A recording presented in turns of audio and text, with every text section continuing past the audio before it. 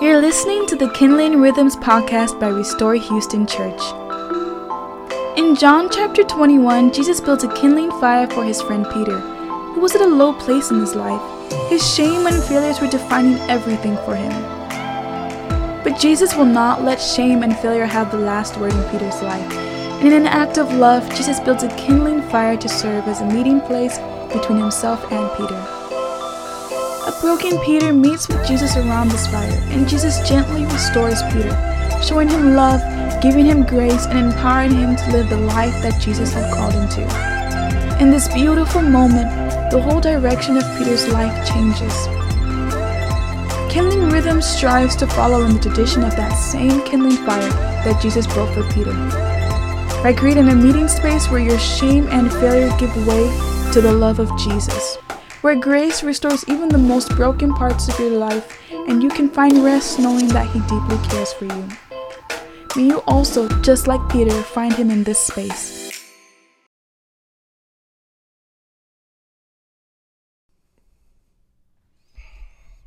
Troy and Abed in the morning. I was recording, so I'm going to actually leave that on the intro. Hi, Meeting Houses. This is Justin. Phil. And welcome back to our very first week of Advent. So I'm excited. I know it's a little bit of a different Advent for us than most of us are used to. But we do have some things I'm really excited about that we are going to be rolling out to help us.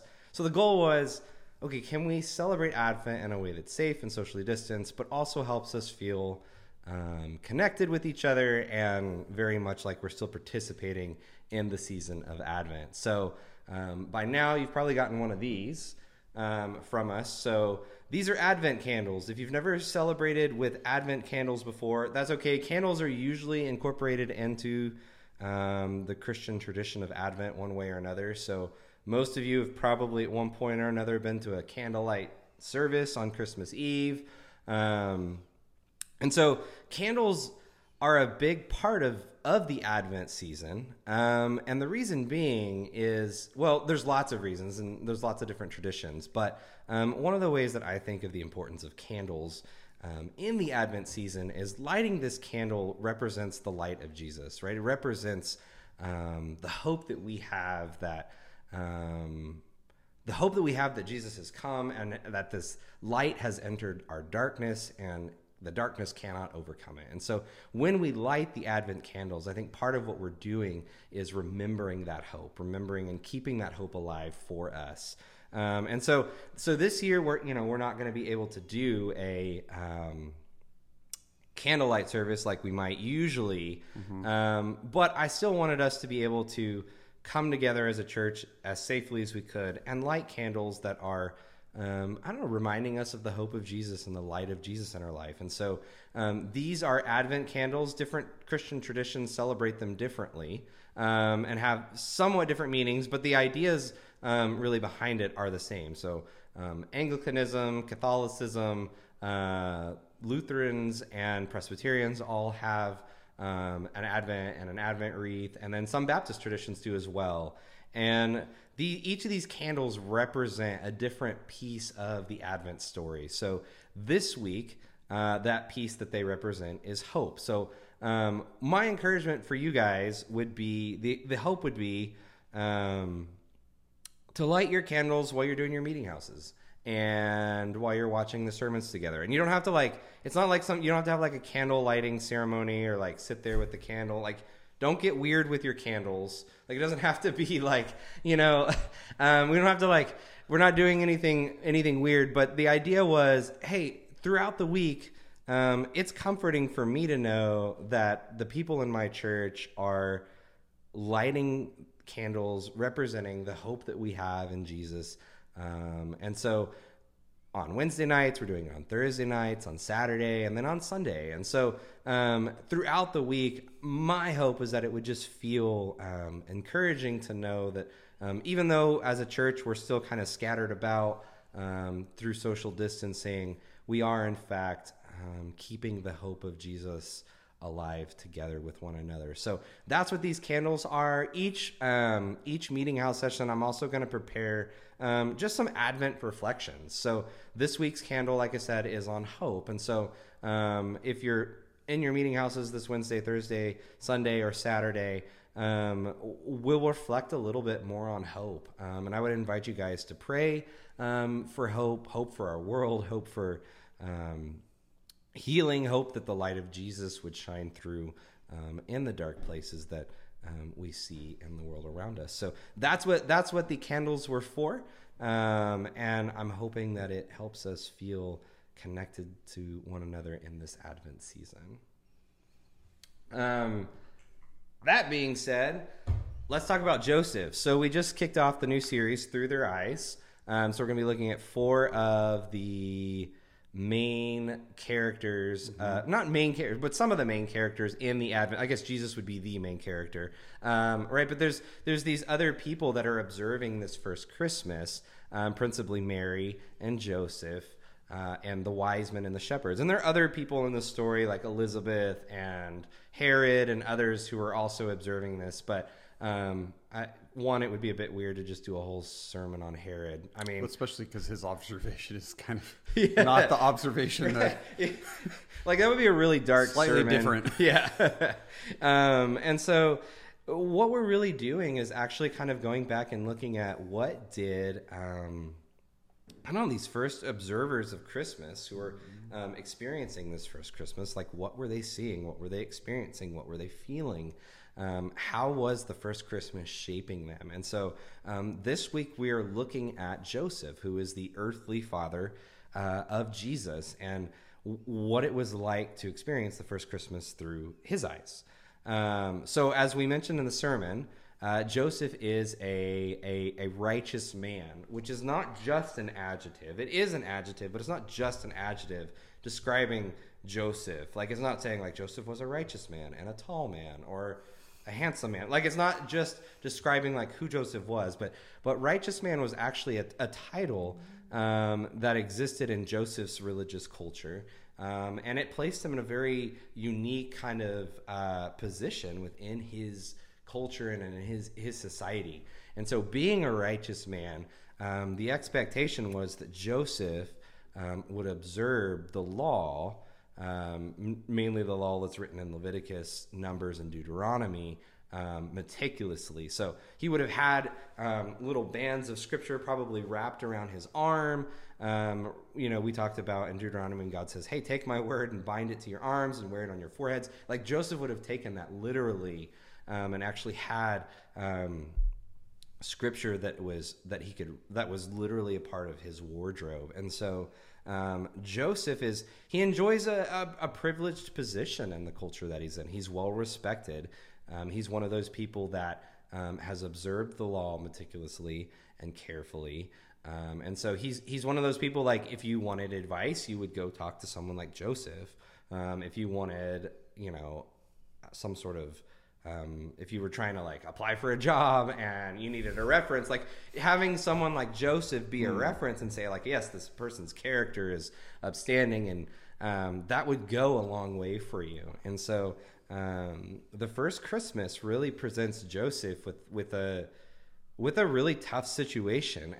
And Matthew is wanting us to see that, by the way. We're not reading between the lines. Matthew, who is a Jew, is writing to his Jewish audience. And so when he tells us Joseph was a righteous man, he's painting this picture of Joseph has this situation that he now has to really wrestle with.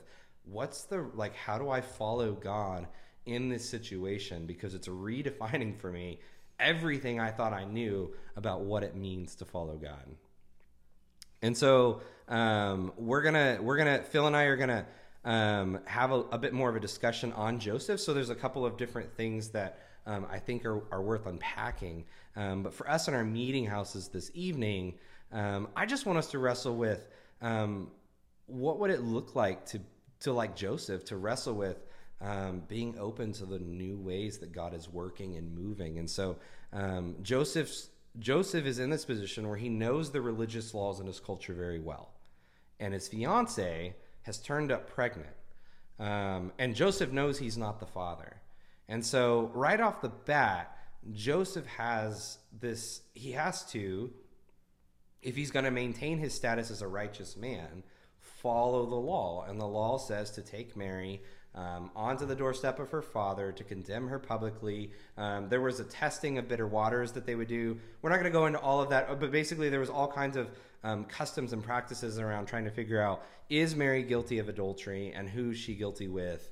And so for Joseph to maintain his status as a righteous man, he has to follow to the letter what the law says to do in this kind of situation. And so Joseph right off the bat is faced with this very agonizing decision of what do I do? How do I respond to the situation I've been presented with? And so when it tells us in verse 20 that as he was considering these things, or as he pondered these things, depending on what translation you're reading, that word considered is an okay word, but it doesn't, I don't think it communicates quite like the emotional weight of what Joseph is deciding here. Joseph is essentially deciding, do I forsake everything I have built my life on, everything I thought I knew about God, everything that I have learned, do I give all of that up to protect Mary, right? Do I give all of that up to not humiliate or condemn her publicly? And so even before Joseph has the angel visit him, Joseph decides to divorce her quietly, which even in that act alone, he would already be giving up his title as righteous man, because he's no longer following the letter of the law.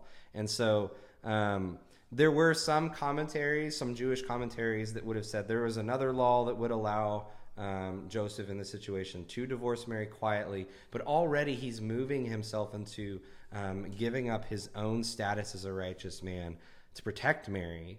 But where this really plays out is after he gets the visit from the angel who says that Mary is in fact pregnant with the Son of God. Joseph now, to marry her, will completely give up this title of righteous man.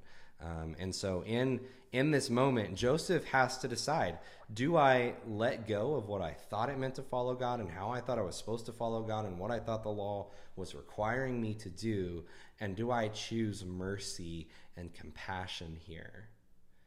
Because for Joseph, it's a life-altering decision. And so I want to, in our meeting houses this week, I want us to wrestle with this, right? Because like I said in the sermon, I think most of us fall into one of two categories. Some of us, and I would put myself in this category, probably fall more on the Joseph side. Like we spend an enormous amount of time reading scripture. 10 to 15 hours of my week are probably devoted to theology. Reading it. That was our speaker turning off. Reading it, understanding it, trying to dissect it. But then if you add even like the spiritual conversations that I have with people on top of that, like a good 20 to 30 hours of my week are probably related to spiritual conversations, spiritual readings, and all of that. And yet I think that sometimes the more we know, the less we really do know. And so for those of us who spend a lot of time, like have had a whole lot of church background and a whole lot of understanding, we can very much, like Joseph, be at risk for missing what God is doing redemptively and restoratively in the world, because we think we've got it all figured out and we've got this sort of expectation of this is how it's always been done. And sometimes we can miss what God is doing. On the flip side to that, some of us are on the opposite side of Joseph, and that we don't think we don't know enough yet. And so not knowing enough keeps us sometimes from, sharing the hope of Jesus with a coworker in a conversation, or maybe saying something for some of us, maybe just saying something in our meeting house about here's something that I'd like to think about with this text that we're reading, is a really big deal. It's a scary thing. And I think one of some of the hope that we get from the story of Joseph is that it's not necessarily always about how much you know. It's also about your willingness to be open to what God is doing and to be obedient to what God is doing, even if there are situations where that might go against how you thought God operated or what you thought God wanted or was expecting. And so I want us to wrestle with that this evening in our meeting houses. If you're interested in having more of the discussion, Phil and I plan to talk about and where you can go in the discussion, the times you can go to find these different topics are on the screen right here. But we're going to talk a little bit more about just some of the conspiracy theories that are going around. Right, like our world is full of conspiracy theories right now. But every Christmas, there's always a plethora of articles and blog posts and even sometimes very learned and famous people saying, well, I think the virgin birth was just a cover-up. Clearly, Mary was hiding how and why she got pregnant, or somebody didn't want somebody to know something, or that Christianity felt like it needed a credibility boost. And so, they just came up with this whole virgin birth, Jesus is God thing. So we're going to talk a little bit more about that if that's something you wrestle with. It's something I have wrestled with. I think at some point all of us probably wrestle with the virgin birth a little bit, and what's the place of miracles and all of this in this story. So we're going to talk a little bit more about how do we address some of that. And then we're also going to explore the human side of Jesus. So I think most of us as evangelicals, we're very comfortable with saying Jesus is God. But for some of us, we also can downplay maybe that he was also 100% human, both fully God and both fully man. And so one does not take away from the other. In other words, like it's easy for us to think, well, Jesus was God. So how much could he really have been tempted? Or how much could he really have suffered? Or how much could he really have, right? Like all of these situations that Jesus faced, how discouraged could he have really been? He's God. Like he knows it's all going to work out in the end, right? Like, and so I think we do ourselves a little discredit sometimes by, downplaying the humanness of Jesus. I don't think we do it on purpose, but I do think that sometimes we aren't good with wrestling with that tension of both being fully God and fully human, and what that means. And so we're going to wrestle with that a little bit, and then we're going to look finally at the title that Jesus most often gave himself, which was Son of Man. So this idea that Jesus is God is not something that's necessarily clearly evident by Jesus' words himself sometimes. Like Jesus never has this moment where he says, I am God. And yet, when I say it's not clearly evident, like it's still very obvious what Jesus is saying.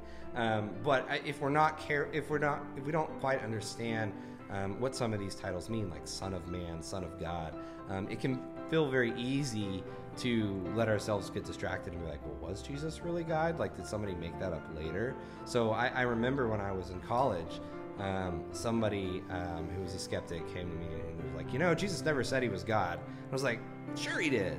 Like, and so you start flipping through your Bible and you realize like nowhere in there does Jesus actually say, hey, everybody, I am God. And yet that's something that is deeply held as a Christian belief. I think to not think Jesus was God is actually to not have a Christian perspective on who Jesus was. And so that's a huge piece to it. And so we're going to explore a little bit more of Son of Man, Son of God. How do these titles kind of play out into who Jesus was? So if you're interested in any of those conversations, you can join us for the rest of the podcast. Bye, guys.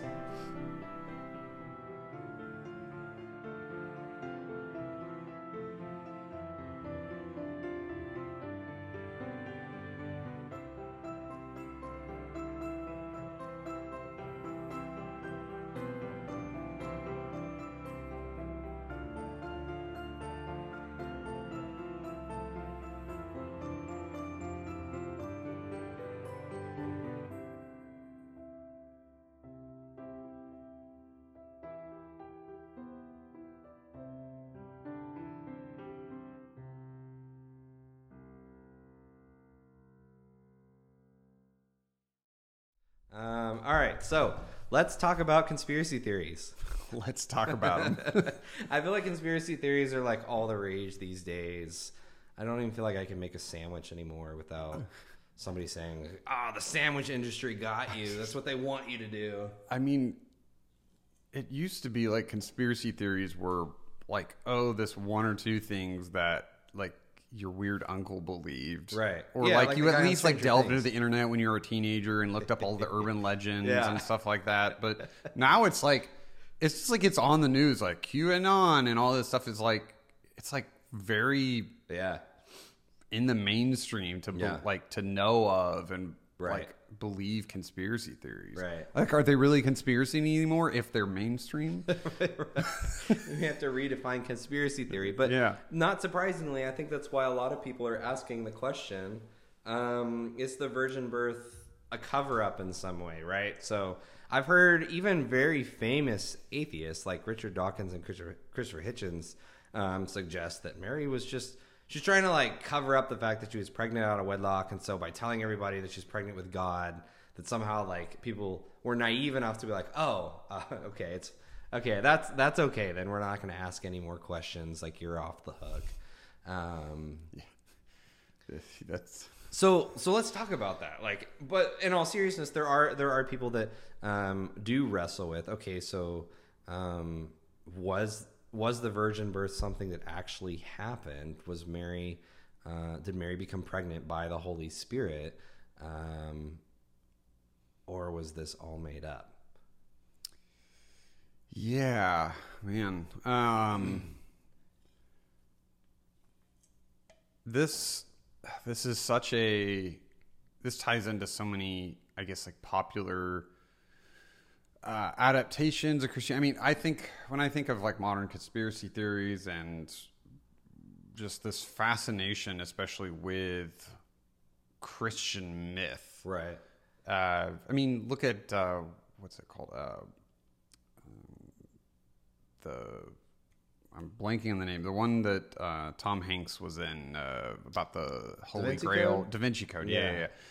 I mean, all these like crazy things that people come up with that are like, well, this is what Jesus he actually had a wife and, all this stuff. And, was Mary really this and that? And they'll claim to use sources they know of and things like that. And really what I see with so many of these really behind all of this, because I just want to back up and talk about it a little bit generally first, is there's an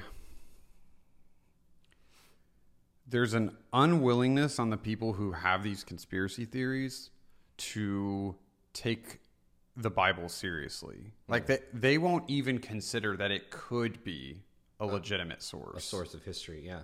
So I feel like it's really disingenuous a lot of times when people like Richard Dawkins or whatever, they have a very antagonistic view from the start. And honestly, I have a hard time taking them seriously a lot of times because not only is it just like bad manners to just be antagonistic to somebody before you even start, but like they're not even trying to give it a worthy chance to say its own point. Like they've so blinded themselves to the fact that it could possibly be true that they are already assuming that it's not, and so they can't have an honest conversation with people, because they're already just assuming that you're insane for even talking about it.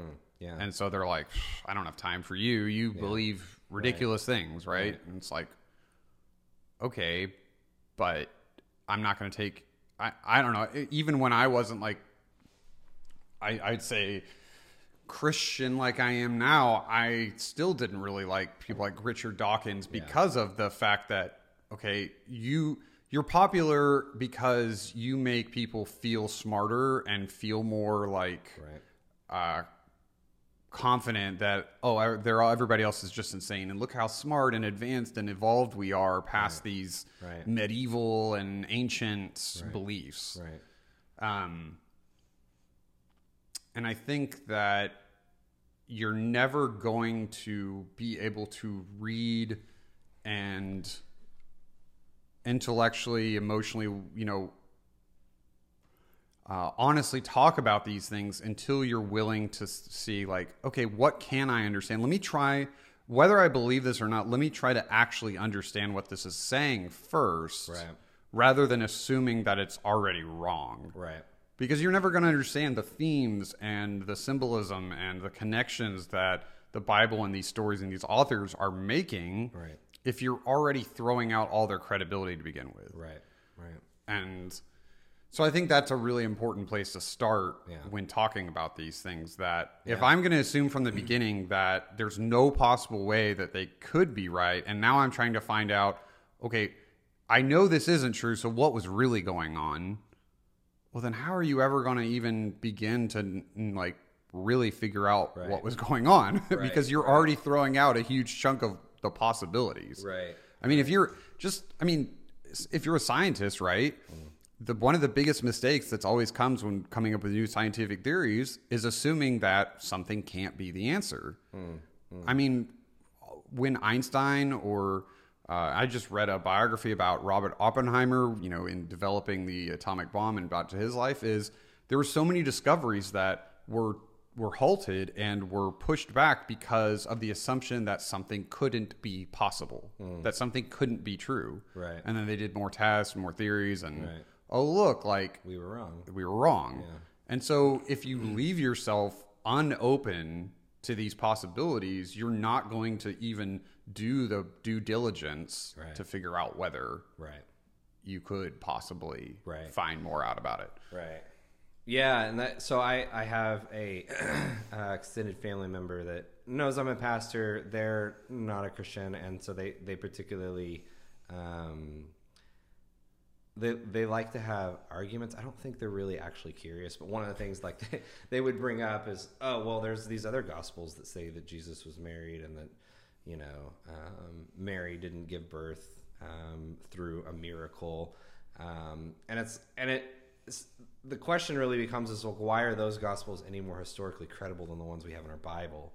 Right, like because it tells them what they want to hear. Right, like you're picking and choosing which like historical text that you then say is most credible and most historically accurate. And so, but even still, you're left with the question of, well, could Mary have made it up? Like, would they have made it up? So you're really asking two questions. There's two questions that are being asked here, I think. The first is Mary making it up? Is to try and get out of the fact that she's pregnant?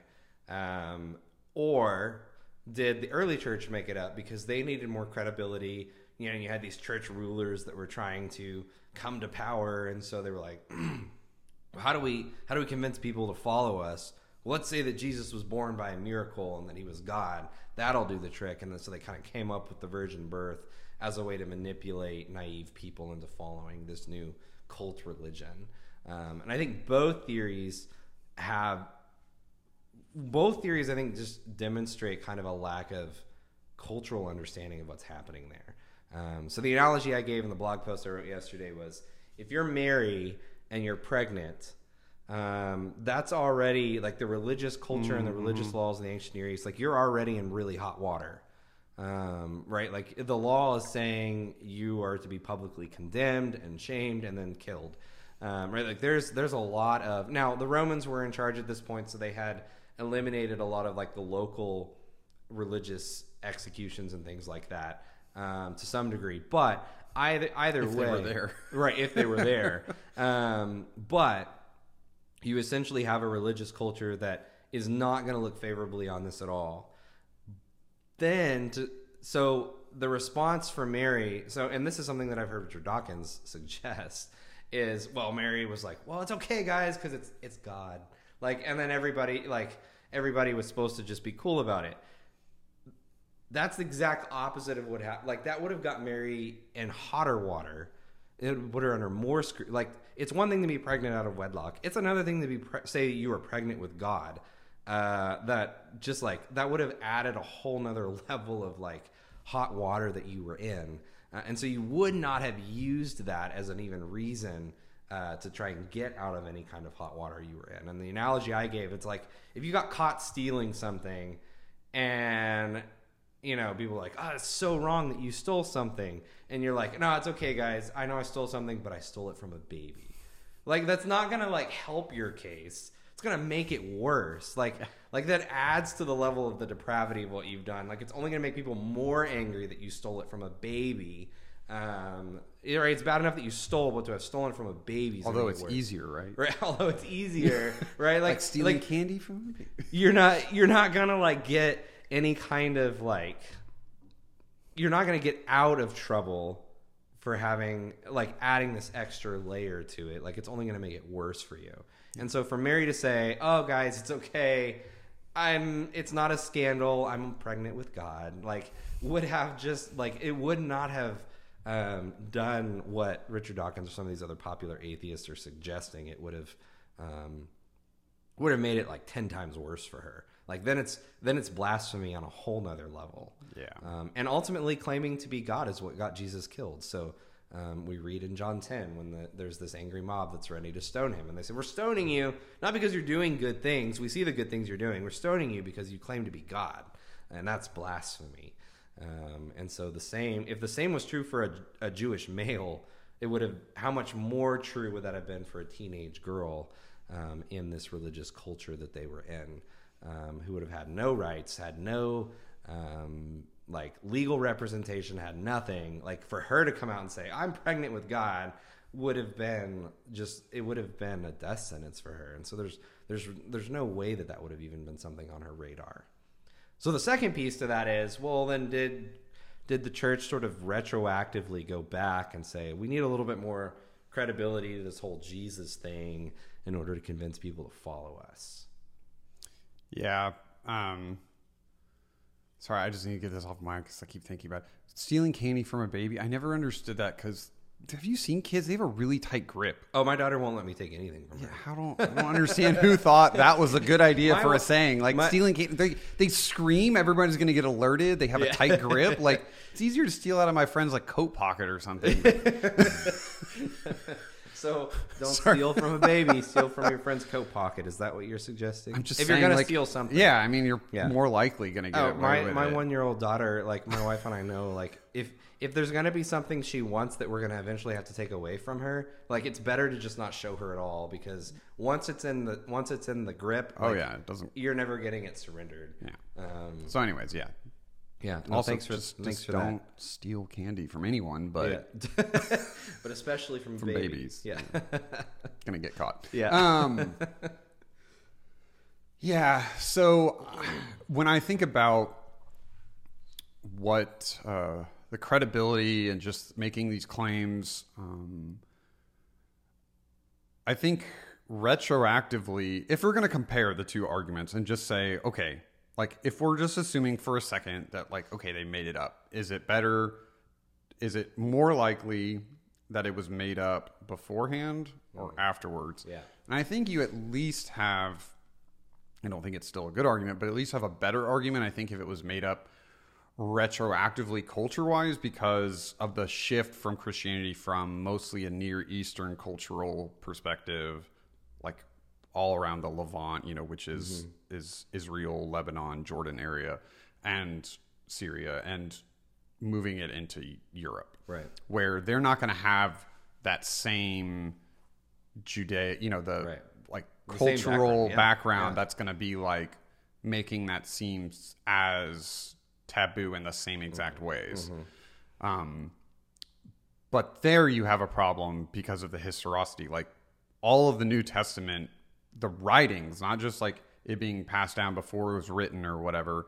I mean, and you have apostles who wrote, that or dictated it to someone who was writing. Regardless, that was all written before 100 AD. I mean, even Revelation was. So that was before it really got like really ingrained in most of Europe. They would have had to retroactively add those stories in to those gospels later, which doesn't make any sense because there's no evidence in the text that the virgin birth parts were like added in later or anything like that. I mean, it just doesn't really make a lot of sense that, and especially if they were going to go back and add anything to like add that, I don't think, especially in Europe, would have added any value to like the claim, right? Like that's not something they would have been looking for. Whereas in Jewish prophecy, that was something that was said by Isaiah. And granted, there was a fulfillment in Isaiah's time because he's like, look, this virgin over here will give birth, like whatever before. And there's debate as to whether when he's saying it in the moment, Isaiah is like, is just this young maiden? Is it a virgin? But regardless, the setup for it, for Mary doing this and for God doing this, is there in Hebrew. And so her claim, yes, would have been to say that she was holding the Son of God, especially in the time that she lived in, would have been not a good thing to say. Like, you wouldn't have wanted to make that claim. Especially if you weren't trying to draw attention to yourself. Like, that's definitely going to get the high priest involved. Or in this case, Herod, the king. The king of Judah, or Idumea. But you get, and to me, you get even to the question of, so the question becomes, did they need to add this claim, to add credibility, to convince their followers? And you get, so you really get to the question of, well, first off, Christianity in its early stages, like, there was no power structure that they were grabbing. Most of the early Christians lost their lives, lost property, lost their social standing, like Joseph. And so you ended up in this place where, to suggest that the early Christians were doing this as some sort of motivation to gain power, well, they had no power to, right? So until you get Constantine, like, you don't get Christianity being in any favorable position in the cultures and the societies in which it was starting to take shape. And so there was no there would have been no motive even to gain power, because most of them were losing their lives. Most of the original disciples lost their lives. And so to suggest, like, oh, well, they just needed a credibility boost, like, what kind of credibility boost did you need? Like, it was getting you killed in the first place. Like, it wasn't that you were, right? It wasn't that, like, there's all these kind of, I think they're just very historically naive stories that, interpretations of how the church came to be. And it was like, oh, we need more followers and we need to get, like, the churches in the early days were meeting in people's homes, often secretively, because it was very much not appropriate. Like, it was very much against the Roman Empire to claim that Jesus, not Caesar, was Lord. And at best, if you were a Roman citizen, you might lose your property or be punished. If you weren't a Roman citizen, didn't have the same rights, you were more likely to be crucified. And so, to say that, oh, they needed it to gain power, well, there wasn't any power to be gained. Like, it was, if you were a Christian in the ancient Near East or in the ancient Roman world for the first couple of 100 years, like, it was more likely you would lose everything. Like, you had everything to lose and nothing to gain. From a cultural perspective, anyway. No, I think Paul would actually say, to me, all is Christ. Like, everything I lose is to gain my relationship with Christ, and yet, I think to suggest that this is somehow a power play on the church is to really just have a lack of understanding of where the early church was in its beginning days. Yeah, and so not only would have not been a credibility boost per se, but I mean, if you look through all of the New Testament letters that weren't written to, like, exclusively to other Jews, there's no talk about the virgin birth, because that's not what Paul or Peter or John or whoever thought would resonate with non-Jews, because that has nothing to do with their culture. I mean, when they were sharing the gospel, when they were going out into the world, like, they didn't lead with, oh, and by the way, Mary was a virgin, so that's why all of this is real. That's how we know it's, Like, they spoke to the inherent nature of who Christ was. Right. And so adding that wouldn't have done them any favors with non-Jews. Like, it just doesn't. Yeah. But the other part in the culture of the time, so in the Old Testament, and not so much into the Hellenistic, which the Greek, like that era of Greek world civilization, the idea, so there's a couple concepts that are important to know. So son of God, first of all, was sort of already like a loaded term at the time. Yeah. Technically every king in like the ancient world was a son of God, Right. so to speak. Right. So, and that's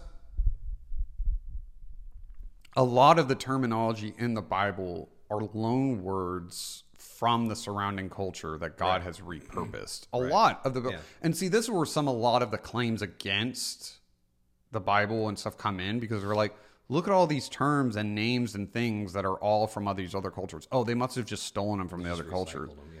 Well, the terms, yes, the language, the culture, but God was using a people that were in that culture to do these things. So he talked to them and spoke to them in terms that they understood. Yeah.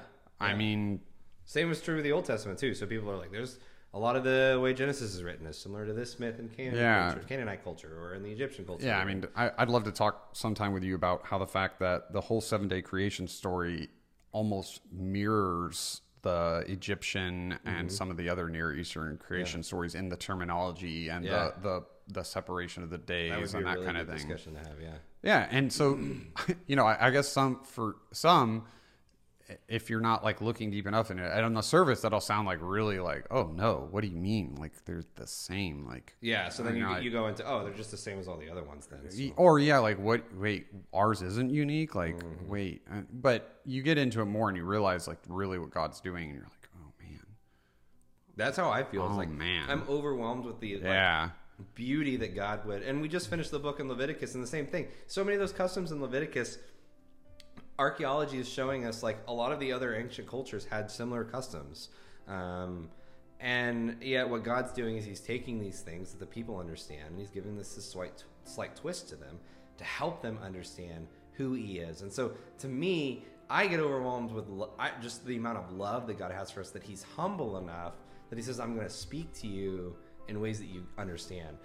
And why that excites me as a pastor is because I think so much of the time we think we've got to change before we can go to God. Mm-hmm. And never do we realize, actually, God sometimes changes so that he can come to us, right? I'm not saying changes who he is, but changes the way that he relates. Right, yeah. Changes the way that, so that he can meet us where we are at. And I think if more of us realize that, it would really set us free spiritually from some of the self-condemnation and I don't know, fear and apprehension that surrounds our spiritual lives and engaging with God.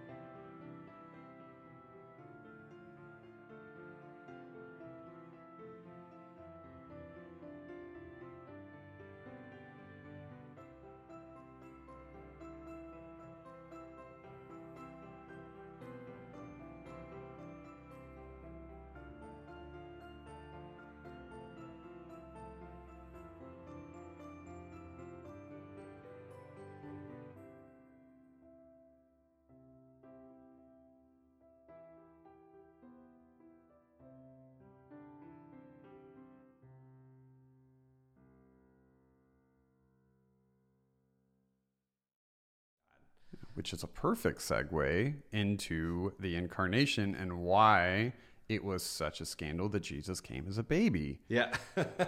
Which is part of this whole thing. So another reason why it would not be good to make the claim that not only that you were a virgin and had God's child, but that now God was a child. Yeah. They would have been like, God's a baby. You wouldn't dare. Yeah. Don't you dare. That would have been, excuse me, insulting almost for them to be like, wait, God's a baby? That the king was the closest thing to God or the image of God. And there's another thing that was loaned from the king was the image of whatever God in their culture they worshipped. And so you have this refined, sophisticated, powerful adult figure always. I mean, like so many times their God is imaged with like a beard and you know, all this stuff. And that's where Christian iconography gets these images for God. Like, you know, in the Italian paintings, he's always got a beard and stuff because typically that's how you imagine your God to be. He's very old and wise and, you know, and this idea that Jesus would, or that God would come as this helpless, nasty, pooping, crying baby that would, you know, breastfeed and do all these things that were just like, would like make their minds explode as to like the what's the right unbefitting word? Yeah, unbefittingness of a king to do, of a God to do, would have been like, I'm not going to worship a child. Like, no, there's no way God would come as a child. And so we're looking back with so many of these concepts. We're looking back 2,000 years later through a bunch of culture that has been influenced by Christianity, by Judaism, by the virgin birth, by the incarnation. And we think, oh, that was an old concept. Because to us, it is an old concept. But that was not an old concept at the time. It was a life-changing concept. Yeah. Like that was not a thing that God would ever do or did or whatever. Much like God wouldn't come down in a human form other than through a king, and that was still sort of like different culture, much less like as a full human that walked and lived and did all the things among us. I mean, it's just an incredible idea to do, and to say that, to try to make that claim, first of all, you have a hard time thinking that anyone is going to believe you.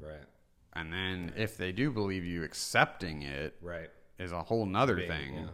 I mean, just look how much, even throughout Jesus' life, once he was an adult, people had a hard time accepting him, like much less as a child, And so, I would just say that, like, really these arguments, they don't add up. I mean, at the end of the day, you're going to believe or you're not going to believe.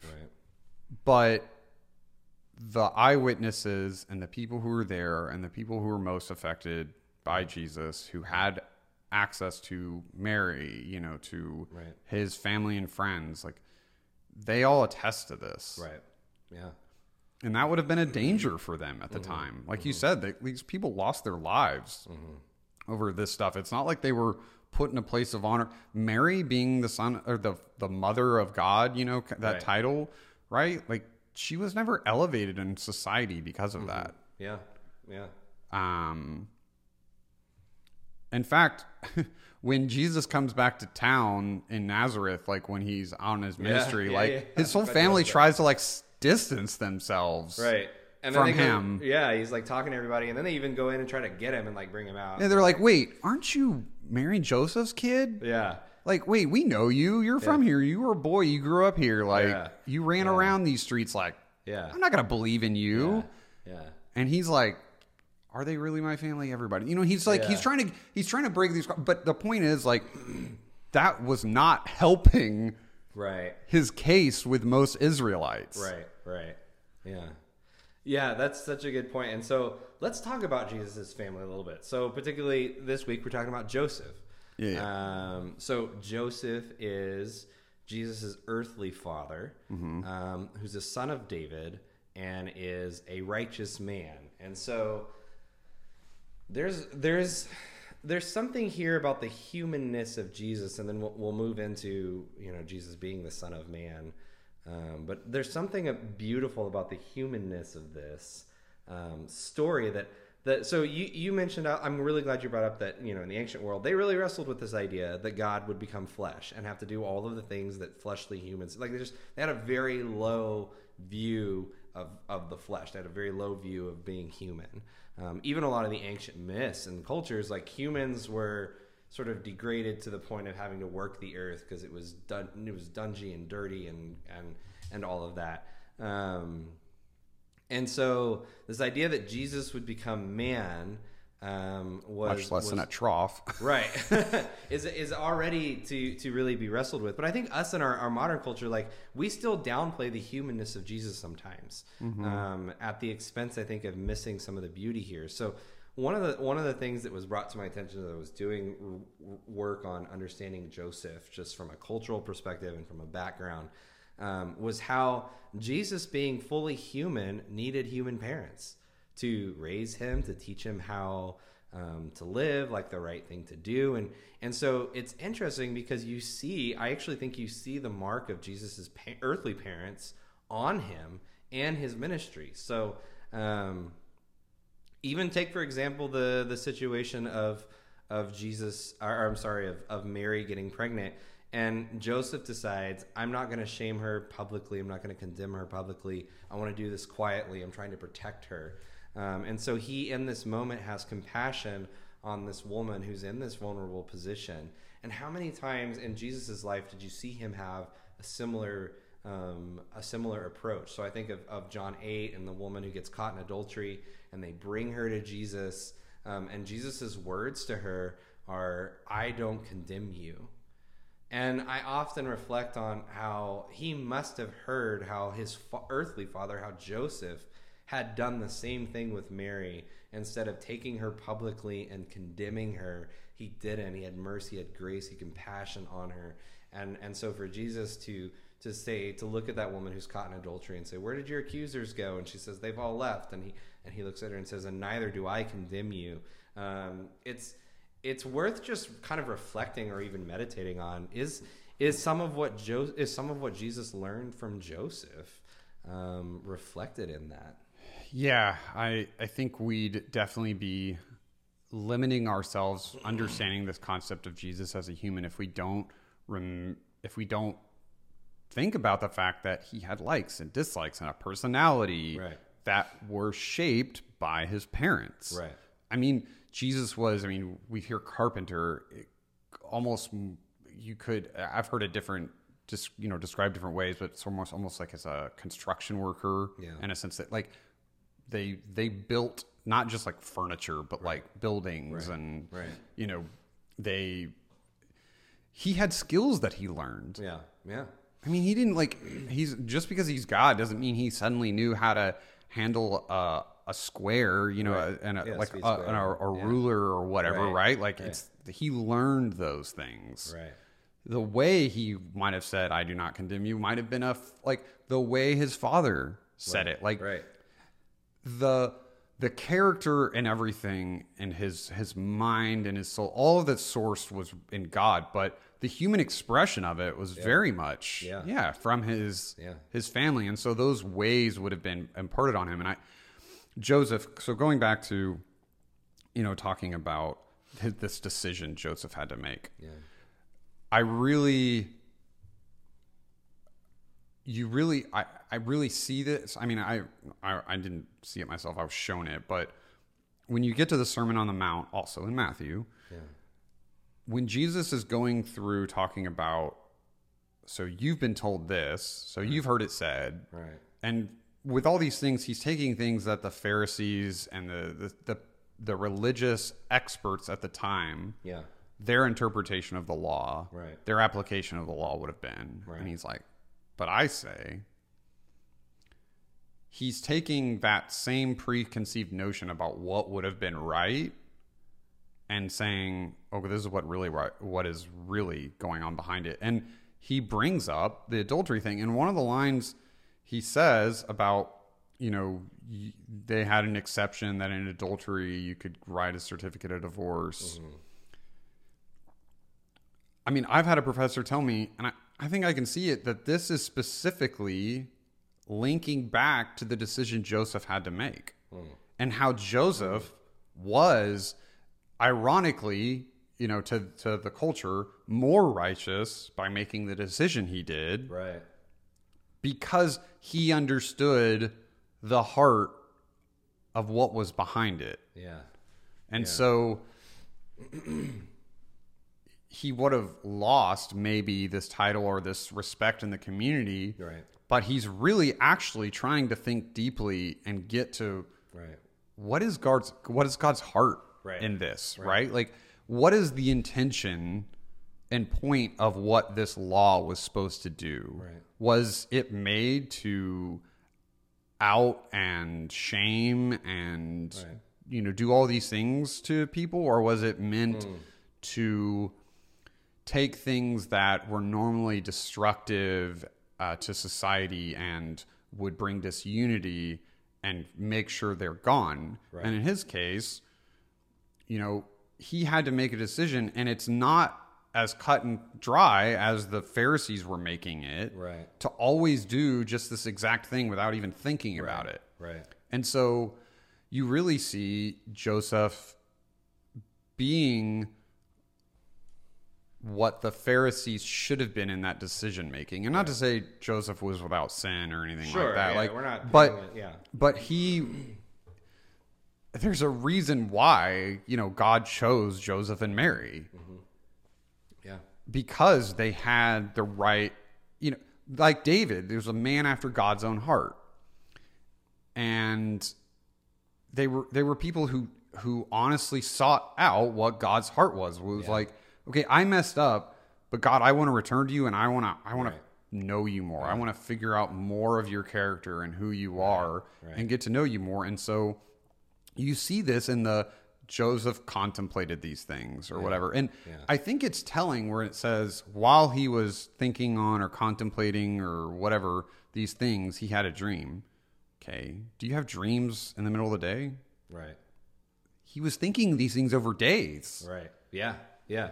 Yeah. Like, this wasn't something he's just like thought about for 5 minutes. Like, should I do this? Or should he probably he was probably having like sleepless nights, like restless. Like the woman that he had committed his whole like life to now. I mean, like these betrothals, these engagements weren't like, I mean, they were, very like serious. And it was even considered a graver sin. I mean, it was basically already marriage before marriage. Yeah. And it was considered a graver sin, by the way, to actually be unfaithful in the engagement period.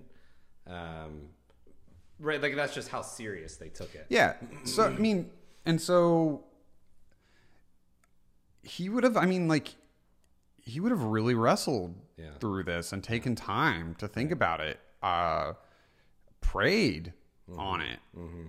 And so, I mean, we don't see that, but I don't think that he's telling us that, but we don't see it. But you're right. Yeah. I mean, we don't see it literally in the text that Joseph prayed. Right. But I mean, when the angel arrives, I don't think that Joseph would have been,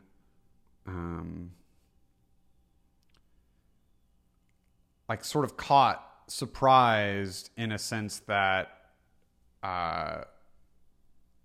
okay, this isn't even something like it's not like he already had his mind like made up from the get-go about something. Like the angel would have been, I think the angel's response would have been a huge relief to him. Mm-hmm. Yeah, I can imagine. Because he probably wanted to not, I mean, he would have been very caught up between his work life and his personal life, right? His sense of professionalism, his sense of doing the right thing, and having that compassion, that care. I mean, I think this gets into a much, I think to help relate people and just how much of a tension this would have been. I mean, think how much division we have in this country over the right way to handle things. There's people who really want to just handle like law enforcement and rules, rule of law by the letter of the law, right? And you see this a lot of times with drug abuse. Mm-hmm.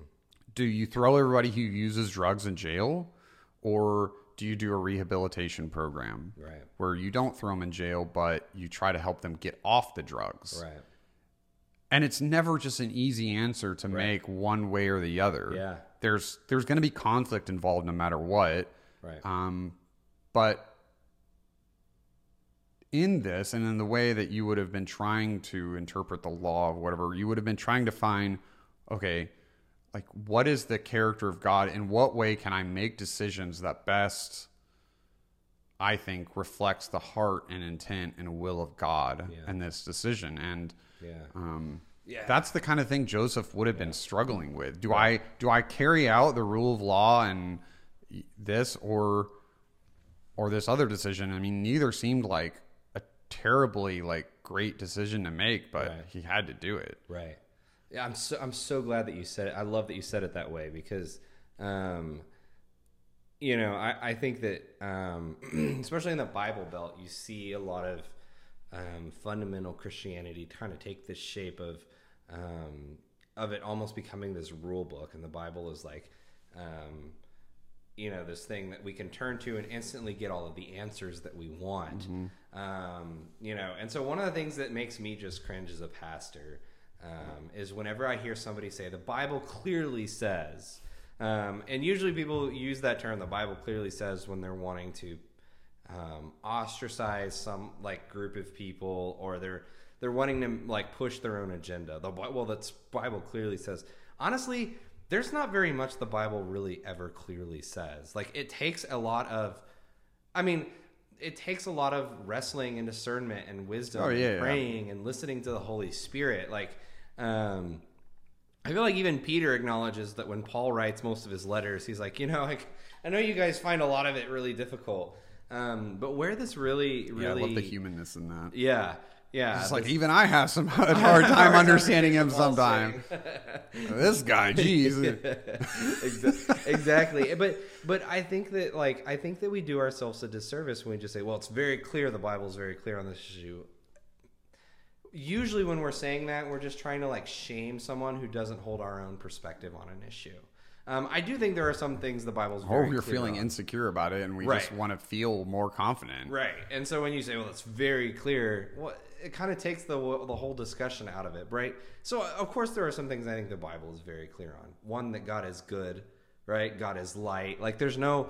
I don't think there's any way that you can really question that when you read Scripture. But I do think that, like... And I learned this when I was really studying the wisdom literature. So...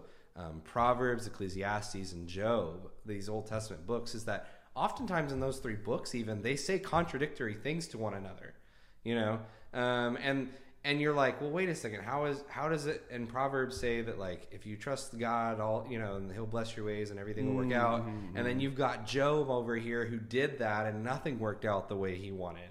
And I think it's because there's tension between the way those books are written, so that we have to go to God and wrestle like Joseph is doing and listen to his Spirit, and can't just like sort of flip it open and be like, oh, here it clearly says what the answer is. Like there are so many situations in life where that's not the case, and I think that's what happens, and what a lot of the religious leaders in Jesus' time were doing is they had turned Scripture into this substitute for going to the heart of God and having this relationship with God and listening to God and what is God's heart in this situation, and that's why Jesus tells them, look, you look to the Scriptures because you think in them you have life, but they point to me. I'm the life that they are pointing towards, and you keep going to them because you're using that as a rule book or you're using it as a weapon, and this isn't always the case, but I do think that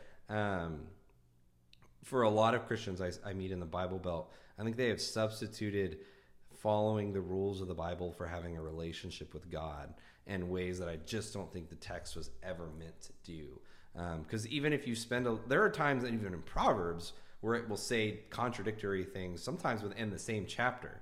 And it's wanting us, and it's because it's not just giving us this blank rule book of like, now I know exactly what to do in all these situations. But what it's trying to help us do is that help us to understand that the complexities of navigating life require a relationship with God. They require us being in tune with God's heart, listening to who God is, like knowing his character, and then trying to understand how that relates to the particular situations that we are in.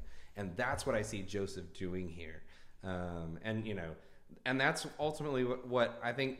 I like how you say like he picked Mary and Joseph for a reason. You see Joseph, who is this highly influential, highly respected religious person who would have known the law very well, ultimately give up a lot of that privilege and that position of certainty in an act of humility to protect Mary. And you see in this act of humility, Joseph opens himself up to what God is actually doing in this moment.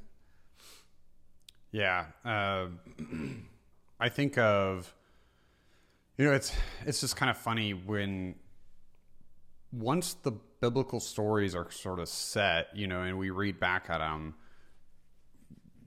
it's funny. We're perfectly fine when characters like David break what was the preconceived notion of what the law meant at the time, but actually be in God's favor, like when he ate the showbread, to survive. Yeah. And they're like, you can't do that. Yeah. And he's like, was this not made for us? Yeah. And it's like, that's it right there. And but yet we'll read these stories and then walk away and be like, you can't break anything. You can't can't adapt. You can't change. I mean, you mentioned Proverbs. I mean, there's other times in the law where it's talking about, like, for Passover, boil the goat in milk. Okay. And then other times it's like, don't boil it, roast it. Like, it's like, am I boiling or roasting? Which one am I doing? It's because it had context. Right. You can't take these things out of I mean, I harp on this to the day I die, but it's like, it's context. Like, in everything we do. I mean, that's the whole reason why in our culture nowadays, sound bites are so frustrating and annoying, because there's no context to them. Right. You can't take what a clip of what someone says and say, that's what they meant. It clearly says that that's what they meant. It's like, okay, well, but do you know the context of that? Right. And it's like, okay, because it totally changes what that means. Right.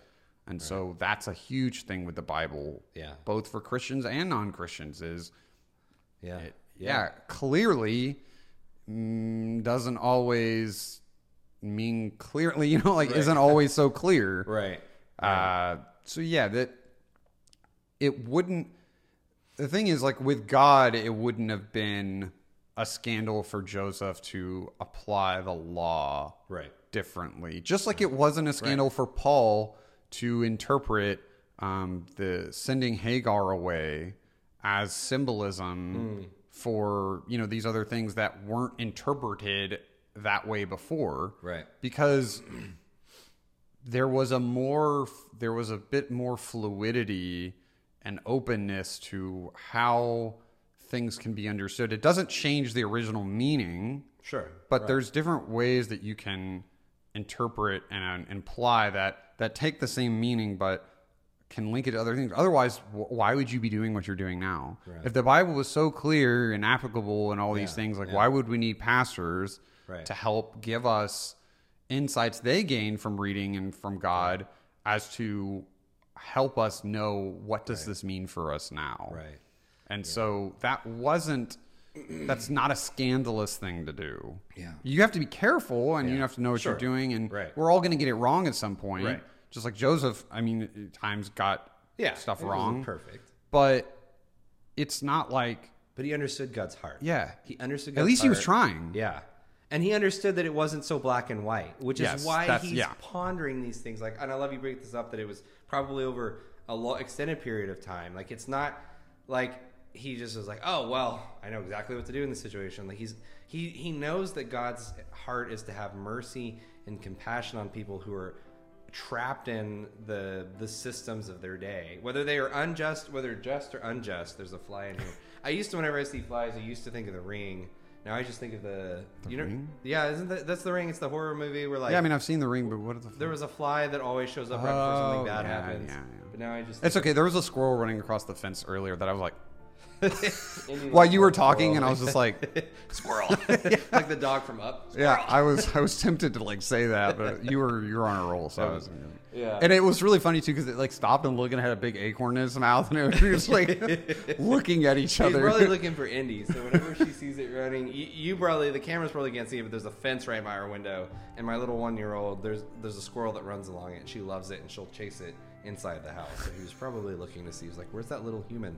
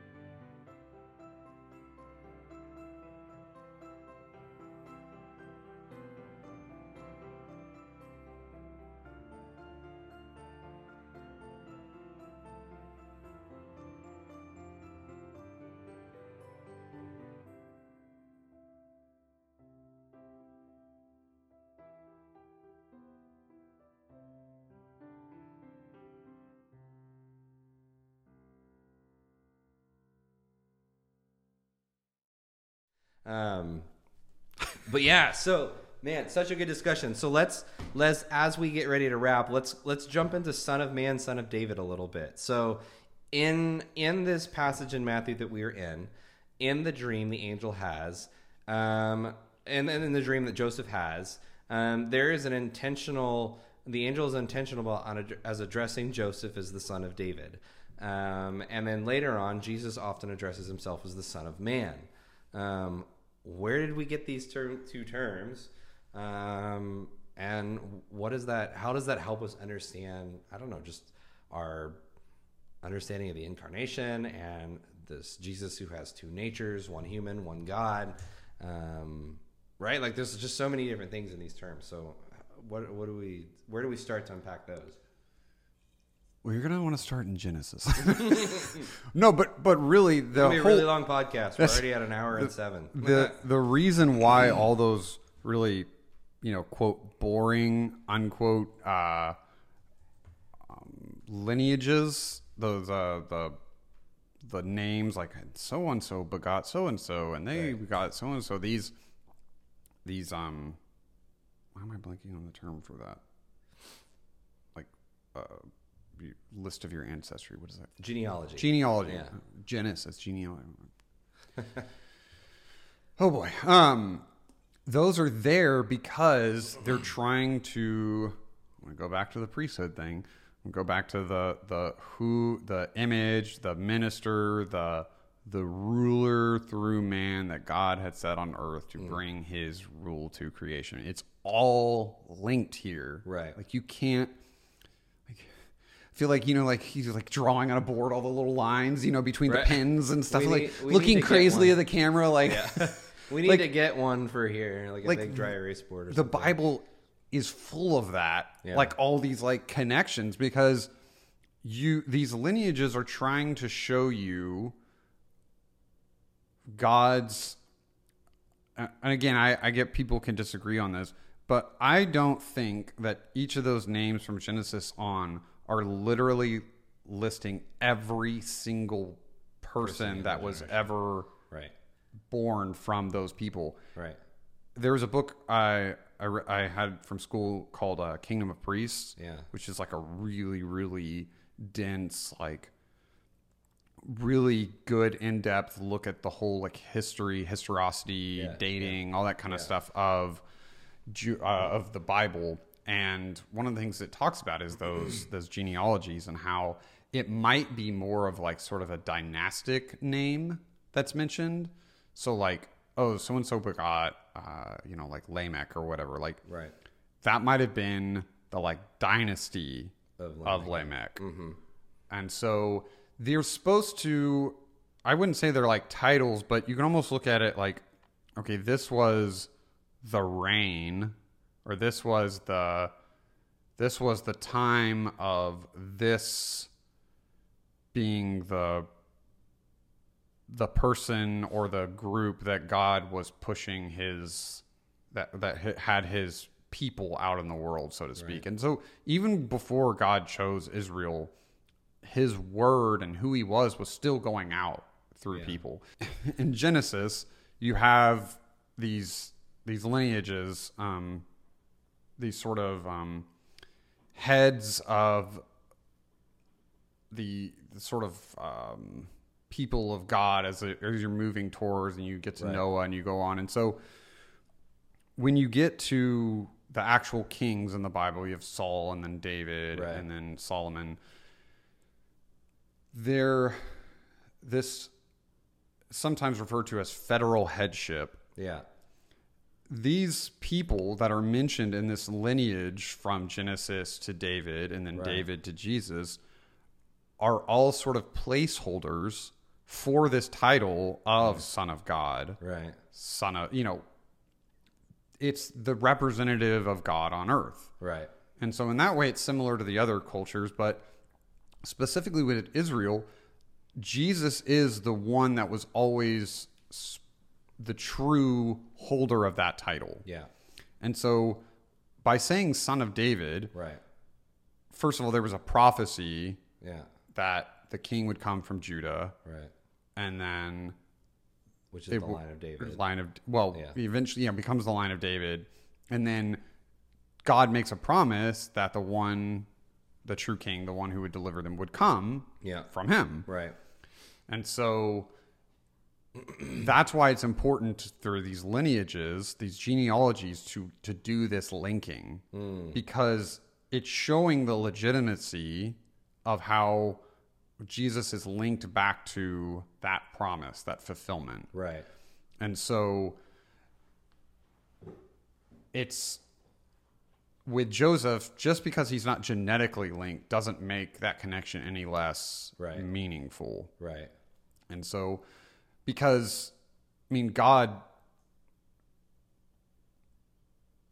like, the way he does, these movement things, like, it's not so much about specifically, like, human genetics. Right. It's about how the, like, fathership to sonship is passed on. Right. To me, it's the story of the family's lineage, like, the heritage and lineage, than it is necessarily about, like, the genetic composition. Right. And so, I mean, with Abraham, like, your seed will, bless the nations. Right. It's like, well, it's sort of both literally through his genealogy, but it's more of those who have the faith of Abraham, which is what the New Testament will go on to say, is that you're all in Abraham's family because you have the faith of Abraham. Right.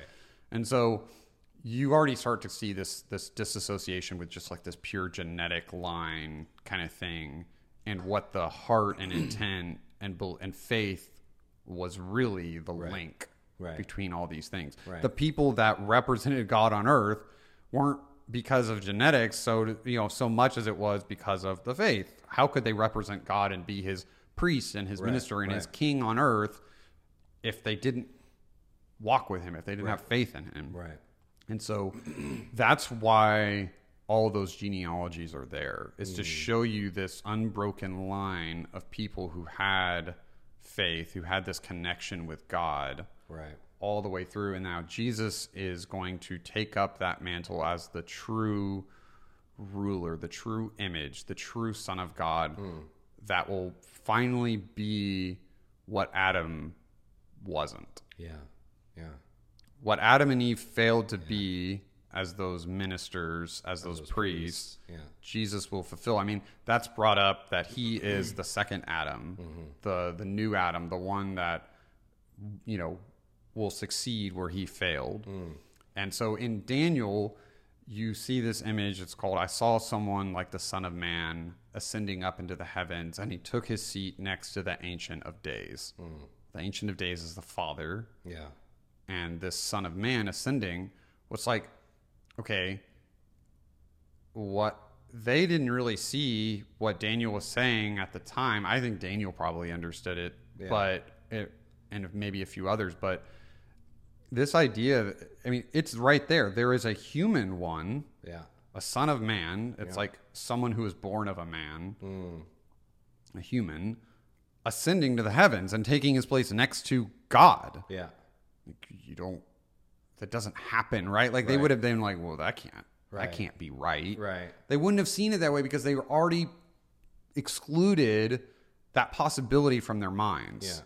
And so that's why a lot of people didn't understand Christ when he first came, because they had already excluded all of these possibilities, even when God had been telling them of this. Right. And that's why as Christians, it's hard, if not, not reasonable, to not see Christ retroactively in these prophecies. Right. Because, I mean, some saw it. Nathaniel, when he recognized who Jesus was, and he got it. Right. John the Baptist, they had their human doubts and stuff, but they recognized what all had been leading up to who Christ is. Right. And so this human one wasn't unprecedented in the prophecy. It was actually told there. And so Jesus is taking up this title, I think, in an effort to emphasize his humanness and connect himself with the prophecy from Daniel. Right. Yeah, I mean... Yeah. Yeah. Man, I don't know. Like, I don't know even where to follow up with that other than, again, like I just,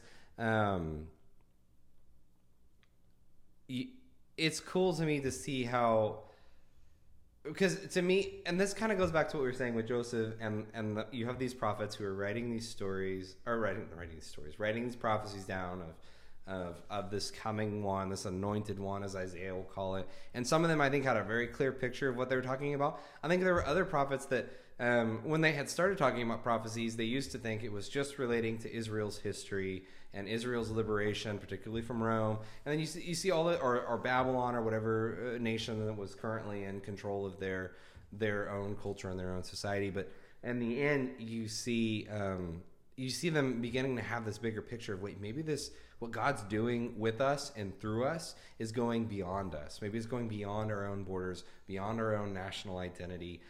Maybe there's something more universal about what God's doing here. And so, again, I think you just see this. I know it's just all throughout Scripture you have this idea, or you just see this theme developing of this openness to seeing what God is about to do next and how God is about to change. What you thought he could do and couldn't do, and how you thought he would show up and wouldn't show up. Mm-hmm. And then all of a sudden God redefines all of those things and says, actually, I'm redefining all of these things because this is what love looks like. This is what compassion looks like. Yeah, and it's not even really, I mean, yeah, it seems like redefining, but he's really, he's sort of realigning. Yeah, realigning is a much better word. Like,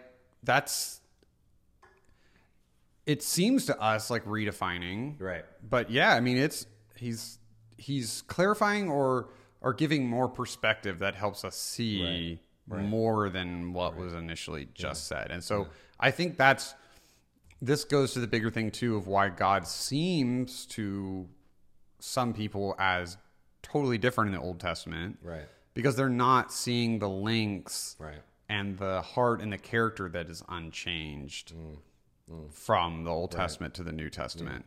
Just because God has interacted with humans in different ways doesn't mean he's a different person. Right. I mean, when you minister to people, you're not going to talk to one person the exact same way as others, because it's not because you don't love, it's because you don't like, you love one more than the other, or you like one more than the other, or one's a better way, like a more truthful way of saying than the other, is because, well, people are different. Right. And you have to learn. Getting to know them and being in a relationship means you learn how to best communicate with that person. Right.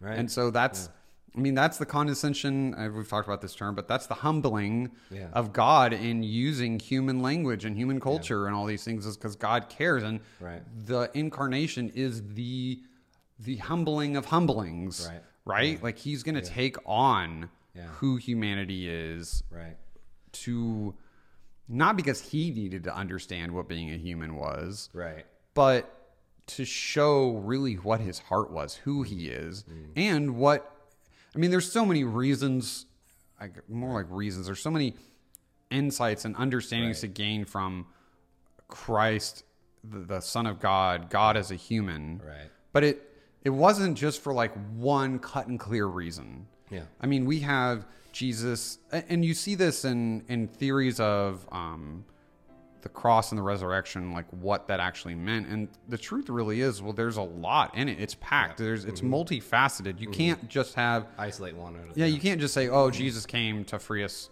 from sin. It's like, well, of course. And be an example. And so he could relate to us. And, this and that. And it's like, so we can be united with him. It's like overcome death. And there's so much to it. I mean, and the temptation, I mean, Christ was really tempted, and he would have learned ways to deal with that from his parents. And so obviously he couldn't ever sin just based on his very nature. Right. But it's not like it never like affected him. Right. And so you see that human side. Yeah. So good. Well, ladies and gentlemen, we will leave you there. We're at 1 minute. We're 1 hour and 23 minutes in. So whoops. That's okay. I'm sure y'all are probably ready to do something else with your day. So anyway, thanks for being here, Phil. Yeah, also, thanks glad for to be here. We'll see you guys next week.